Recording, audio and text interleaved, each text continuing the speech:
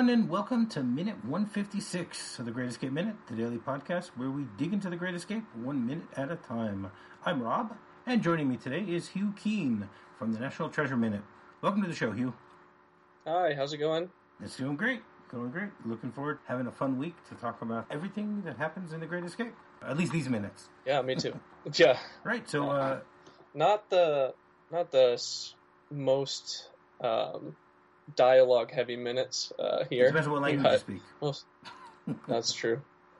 Mostly just action. Yeah. Which is great, I guess. Yep. I'm a big dialogue fan. I like analyzing dialogue, but... Sorry, these are the randomly chosen episodes. That's okay. I think these minutes, I think the whole movie's just shot really well in terms of framing and stuff, and so this is a great example of that. Exactly.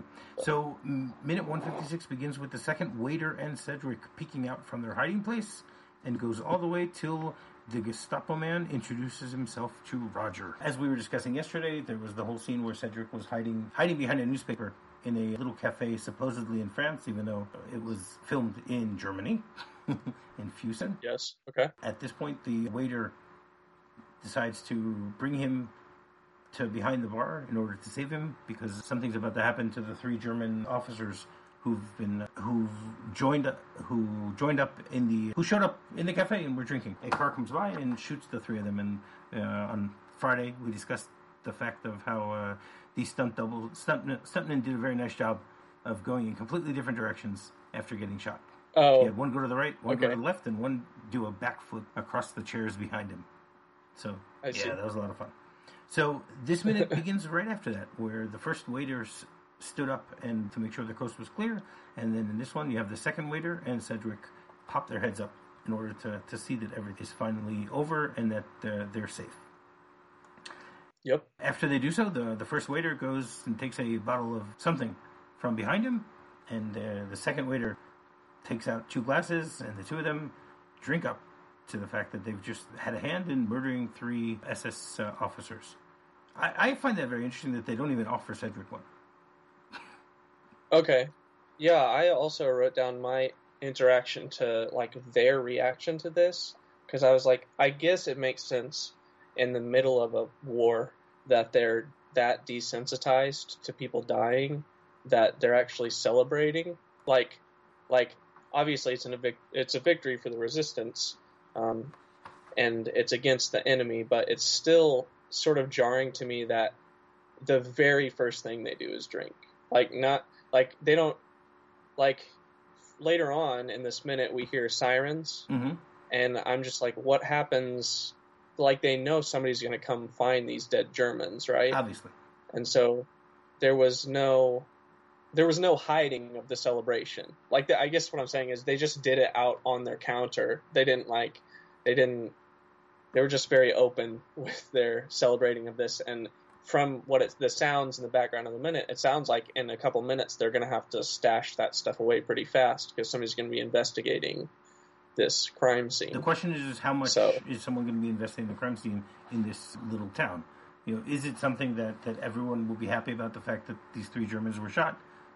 I guess that's true. Maybe they were the highest-ranking Germans in the area, so therefore, anyway, who knows? It is possible that there will be some sort of investigation. You're right. I didn't even think about that aspect of the whole thing, but how they plan on getting out of it by saying, "Oh, we had nothing to do with it. We were just sitting here, drinking our wine, and someone came out of nowhere and just shot them. Did you notice what type of car? No, I was a little too drunk. Didn't notice." But I think it was a green car, or maybe it was a black car, even though I think it was gray. But But you're right. It is interesting that it would have. I don't know if it would have been a comedic touch, but it would have been interesting if he'd also offered one to Cedric. Yeah, here. Exactly. Because they did save Cedric. It wasn't as if they thought that he's someone who's connected to the enemy. They don't know who he is, and they don't really know what his background is and how he got to this particular place. But they know enough to say, okay, we're going to actually try and save him. Yeah. So if they're saving him, so why not give him a glass also? As you said, it's a little insensitive for them to do it this way. and it's also like they're assuming he's not affiliated with Germany at all. Right. I mean, they went on the way to save him, but there's a chance, I guess, there's loyalists in France. So well, of course, I don't know. The whole Vichy government.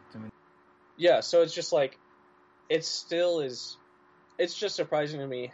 I mean, and maybe it's just for like movie theatrics, but it doesn't seem real to me that they would immediately drink, especially with a stranger there. Like, but well, apparently they think it is. So, I mean, I'm not. I mean, it's a nice touch. It is a nice touch. It's because I think it's something also that the audience wants to see. Yeah, you want to see the Germans get it. We just that's right. The 3 Germans just got shot, and therefore, cheers. Let's drink to that. That type of thing. Which obviously there are different ways that you can look at it. I think it is part of also the comedic aspect or the comedic tone of the film to do it this way. Yeah. But again, when you're sitting and watching this minute by minute like we have, it really stands out the fact that they don't even offer Cedric anything.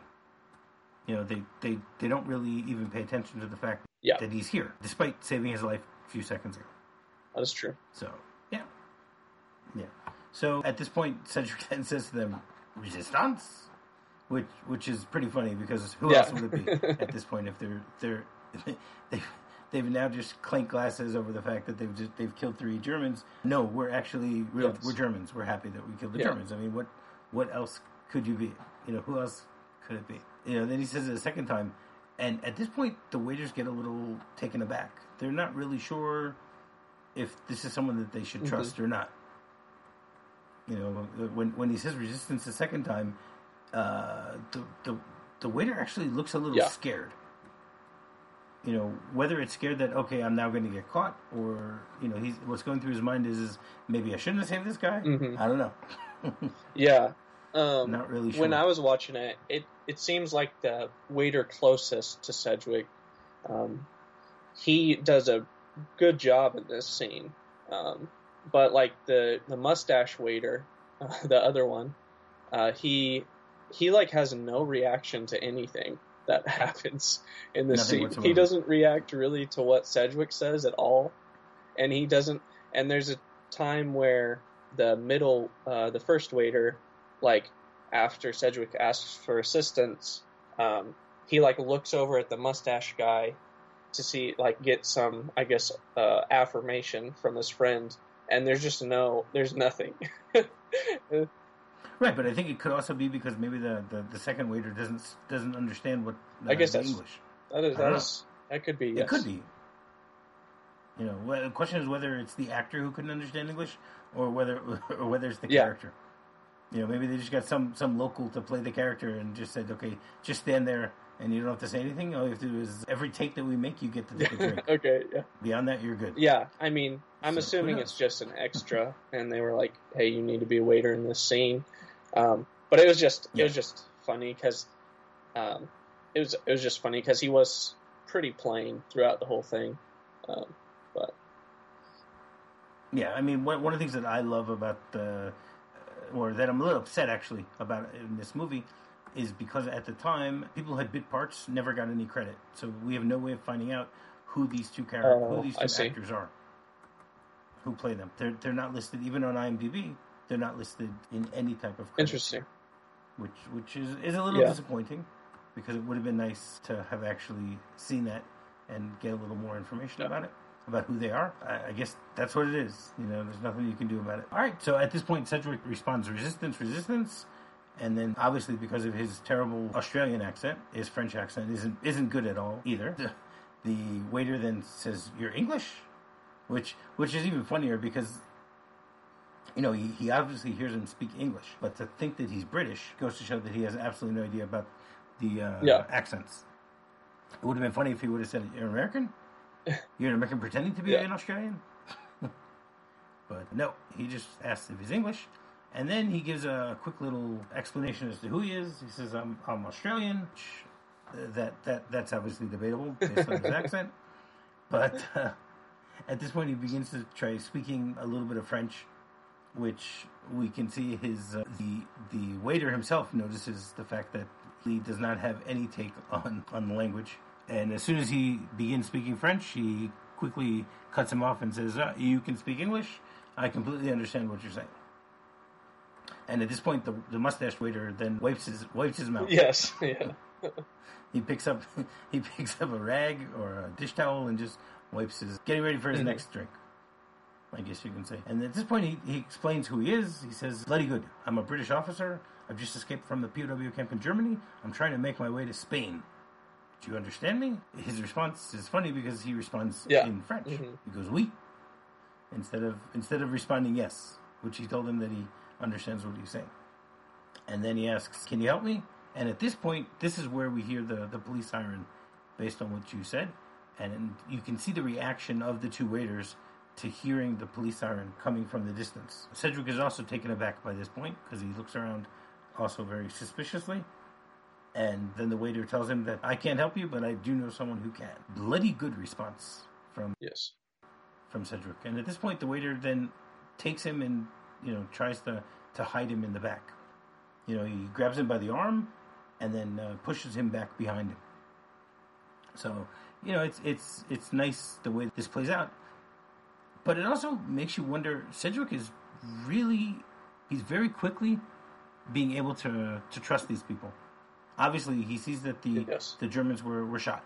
Okay, is he able to figure it out on his own that these two guys had a hand in the whole thing?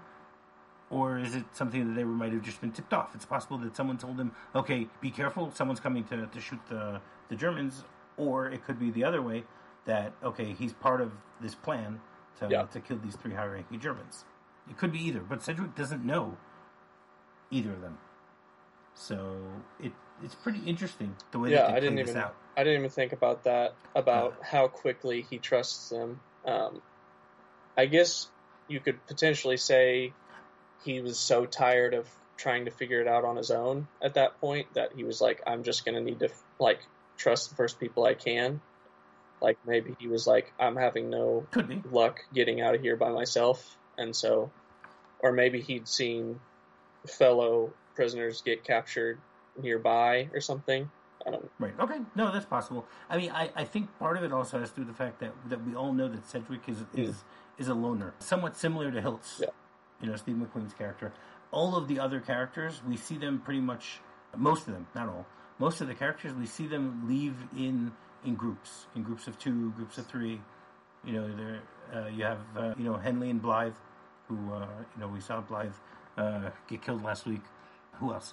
We see Haynes and Nimmo are together at one when they're trying to Bartlett and his friends.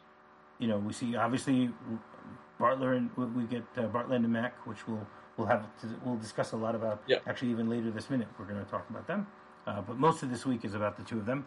Actually, Pitt is on his own, but he's always keeping a safe distance, keeping an eye on other characters before he got shot. I think it was 2 weeks ago. So Cedric is on his own. He's got his big trunk and he's taking his time getting across the country. I mean, if he is in France right now and he's Toulouse, France, I think that's where they mentioned that this is.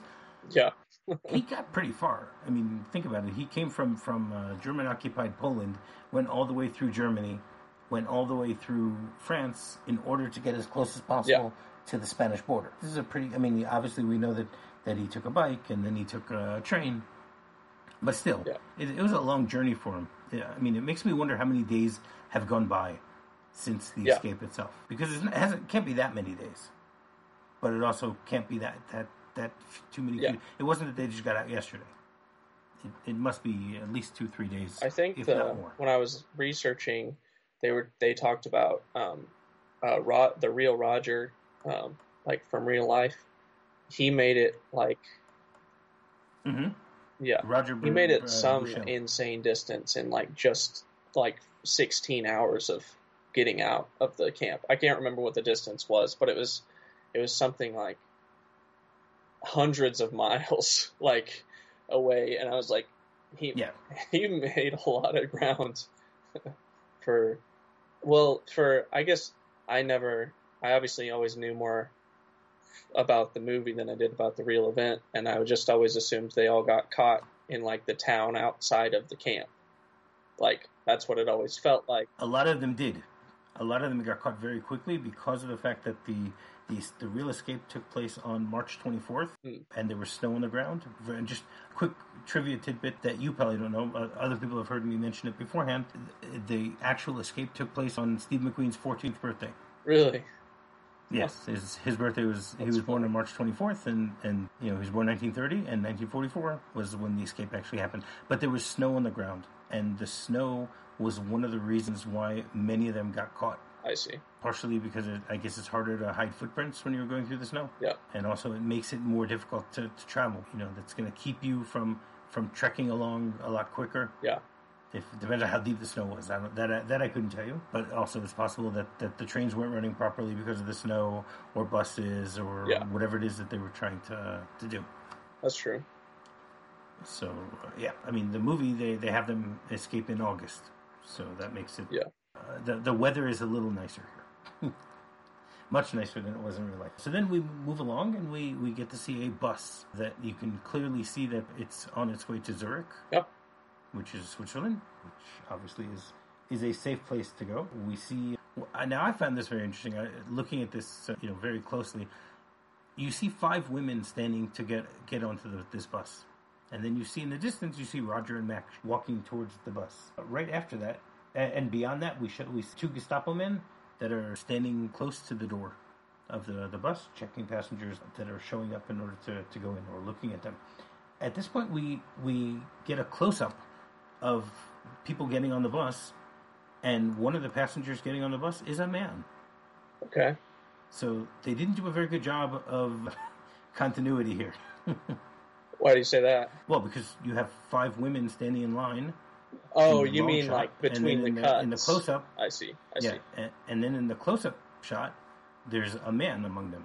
Yeah. Yeah. One thing I noticed about this is if you look in the bus as they're walking past it, there's not room. There's not going to be seats for Roger and Mac when they get on the bus. Oh wow, I didn't even think about that. At least it doesn't appear so to me, because there's still a line ahead of them, and all the windows on the side of the bus they're walking on are full. Those seats are full, and then it looks it looks like in the back there's some seats. Okay. It looks that way. I don't know. It looks like the bus is super full to me, at least, and I was like, I don't even know if there was room on the bus, when they were filming it, and they were just like, hey, just line up, but they didn't actually count the amount of people. Wow. Okay. Yeah. When you look at the close-up of the 2 of them standing in line, you're right. You can see that bus is really packed. Yeah. Wow.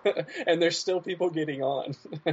There's a lot of people getting on, but maybe they just pack them in. Maybe. Pack them in like sardines. Everyone wants to go to Switzerland. Yeah. And then I also noticed a few other discrepancies between the passengers that were standing in line in the long shot and the short shot. There's a woman who has her head covered. Okay. And then in the close-up, you see another woman who doesn't have her hair covered. Okay. She's not wearing something on her head.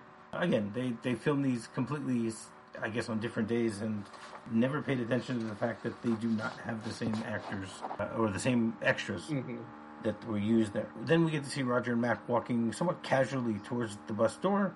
They are looking around a little too suspiciously. The 2 of them, look very nervous by the way that they're going, and then they actually get stopped by the Gestapo man who's standing at the front of the bus. He walks up to them. Again, I'm not going to make people have to sit through my rendition of German words. So basically, what he says is, he goes, "Secret State Police, I'd like to see your ID." Okay. It's interesting what he holds up. He doesn't hold up an identification that has his picture or anything like that. He holds up what looks like a coin. Yeah, it was interesting to me how it wasn't very big, whatever he holds up. Yeah, I wonder if the coin itself has some sort of significance to it. Is there something written on the coin that would identify who he is? Is the coin like a specific Gestapo Reich coin that only Gestapo men could have? I don't know. Interesting. Yeah, no clue. And that's pretty much how the minute ends. Do you have anything else you wanted to say about this minute? Yeah, I have a couple things. These are both sort of quick history or just factual bits. Mm-hmm. But I looked up both the posters that were in the bar on the wall. Ooh, okay. And one said apricot balls Mm-hmm. on it, BOLS, and from what I've found, I'm not an expert on alcohol, so what I found online was Balls is the brand, and apricot's the flavor, and it's an apricot brandy. Oh wow! Which was originated in the Netherlands, and dates back to the 19th century. And then the other one it was spelled BYRRH. Yeah. I don't know. Absolutely no clue. So, I think it said it was somewhat popular in the U.S. because it sounded like beer, like the name sounded like beer. Mm-hmm. So maybe it's like I don't know.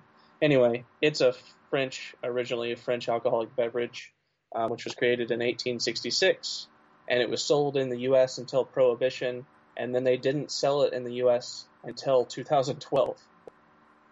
Very so, is there a reason for that? I didn't look deep enough, so I don't know. But wow, no, but that is fascinating. The fact that Prohibition ended in 1932, I think. Yeah, if I remember correctly. So yeah. that it wasn't in America. Wow. But alcoholic posters in that bar are like their I guess like their period for the movie. Like they're both drinks that did before the war happened, and like I didn't know if there might be continuity errors there, but they're like they work for the period of the piece. So yeah, especially given the fact that when it was made in 1963, or when it came out in 1963, they filmed it in 1962.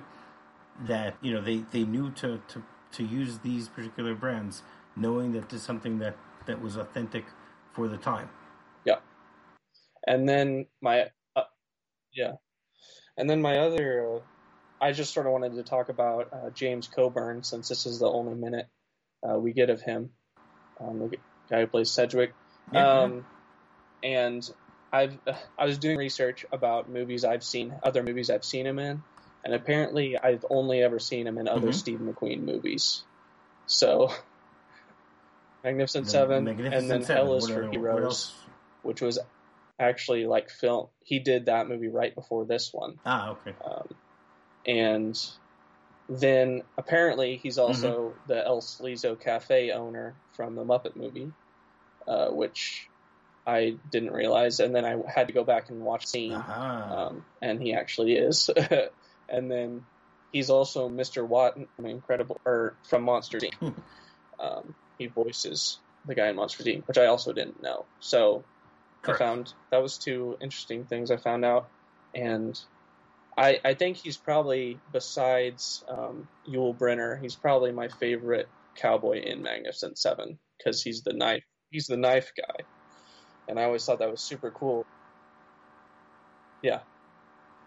Oh wow! I just always thought it was super cool that he used knives, but thinking back on it now, that's so ineffective. Queen? Like for yeah, like anyway, so. I just wanted to mention those things about him because I don't get to see him the rest of the week. Yeah. I mean, he's not much. He's not in the movie much after this either. He has one other scene, and that'll be it. And then I said 2 weeks from now, if I remember correctly. All right, excellent. Do you have anything else to say about? Yeah, I like the color scheme of the bus. It's really That's the only thing I have left, but I did like the colors of it. Do you think that that's the typical color scheme of buses at the time? I wouldn't say I'm an authority. It's supposed to be French, so but, I wonder if that's the... Yeah, I could... I mean, it looks like it's genuine to me. Yeah, I mean, what's interesting is it says... I mean, we're no longer in France. We were in France with Cedric, but now we're back in Germany. And it says that they're actually leaving Schaffhausen. Which I have absolutely no idea where that is. Schaffhausen, maybe? Yeah. That could be where it is. And it's on its way to Zurich. All right. Excellent. Do you have anything else you want to say about this minute? Oh, that's all I got, I think. All right. So do you want to tell people how they can get in touch with you? Yeah, you can find me in the Star Wars Minute Listener Society. If you're there. But you can also find me on Instagram at Hugh_R3K. And you can also look at my design work because I'm a graphic designer at hughkeen.com, which I do not have the URL. All right, very cool. And obviously, as we mentioned at the beginning, people can actually also go and listen to you on the National Treasure Minute, which hopefully is back in full force. Yeah. At this point. Hopefully. There you go. All right. While you're doing that, you can go rate, review, and subscribe on any podcatcher you might be using to listen to this show. You can find us on Facebook. Our group is known as The Cooler. Our website is thegreatescapeminute.com. Our email address is thegreatminute@gmail.com. And our Twitter account is greatescapemxm. So, Hugh, you want to come back in tomorrow? Yeah, I can definitely do that. All right, excellent. So, until tomorrow, tally-ho. Tally-ho.